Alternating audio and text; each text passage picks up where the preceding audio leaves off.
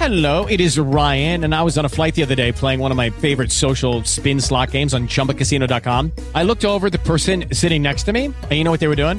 They were also playing Chumba Casino. Coincidence? I think not. Everybody's loving having fun with it. Chumba Casino is home to hundreds of casino-style games that you can play for free anytime, anywhere, even at 30,000 feet. So sign up now at ChumbaCasino.com to claim your free welcome bonus. That's ChumbaCasino.com and live the Chumba life. No purchase necessary. VGW. Void were prohibited by law. See terms and conditions. 18+.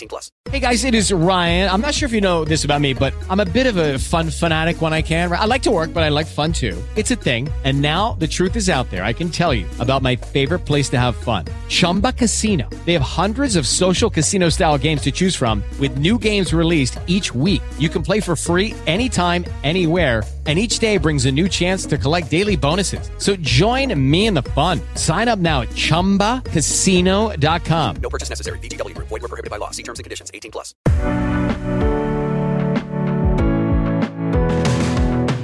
You are listening to I Am Refocused Radio with your host, Shamaya Reed.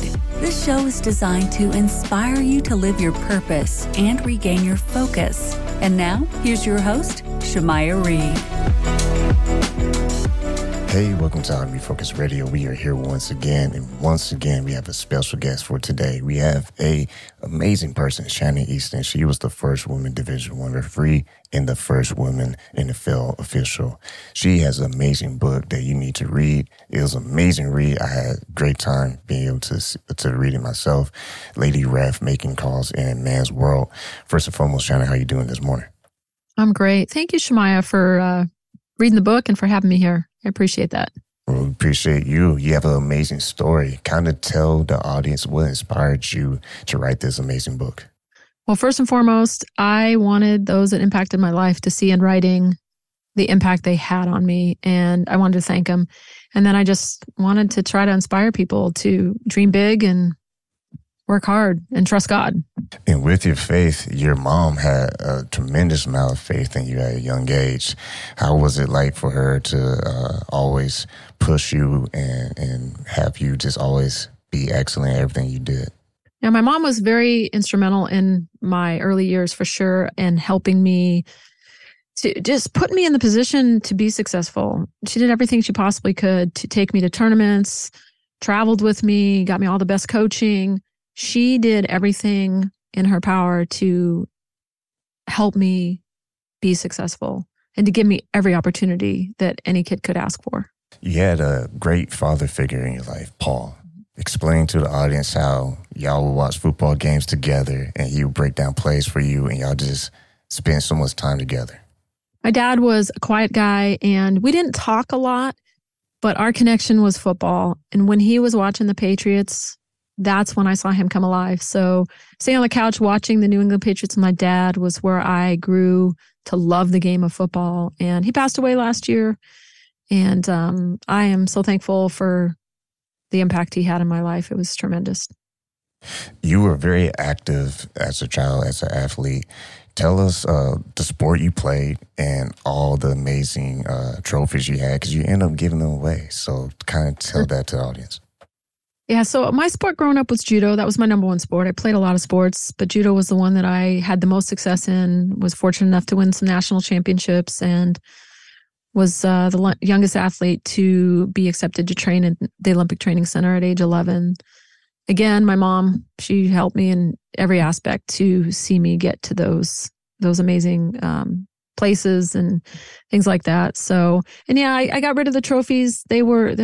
It was fun to look at them for a while, but, dusting them and having a spot to put them. So Special Olympics, they do great things. And I thought that's a great place to donate them. They can take off the plates and reuse them. So I no longer have those, but it's all good.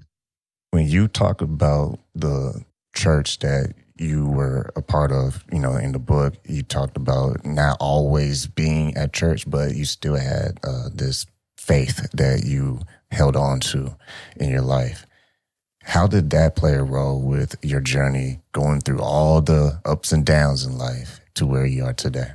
God was extremely instrumental and still is to this day. That is the biggest, it's the biggest part of my life. And you're going to read in the book, you're going to read some very difficult things I have to share because I made some huge mistakes, and God was there forgiving me. Even in times when I wasn't serving him the way that I knew I needed to be, he was there, and he was my strength. There was some amazing moments in the book. There's a quote that I have to say that was really profound. You said, I have found you need to be able to let comments roll off your back and keep your head in the game. Man, I would love to see that on poster, because what you went through and what you survived and what you accomplished is truly remarkable. Thank you so much. I appreciate that. That means a lot. When people pick this book up, what would you want young women to appreciate, and also from the men's perspective, for them to appreciate from your life story? I kind of said it earlier. I just want people to, men, women, I know we're focused on women here, but is to dream big and the doors for women right now are wide open. So and because they are wide open, that doesn't mean we don't have to work hard. You still got to prepare yourself. You got to work hard. And like I said earlier, most importantly, trusting God is the key.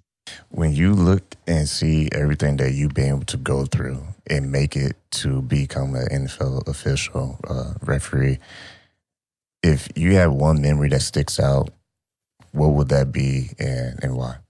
Probably, if I talk about, there's many memories off the field, but on the field would have been the game I got to work. It wasn't even an NFL game. It was at Florida A&M, and it was their homecoming.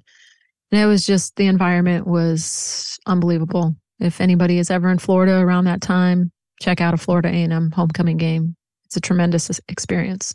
So many amazing stories in the book. And I just felt like you show a lot of inspiration, hope for those who might be going through struggles.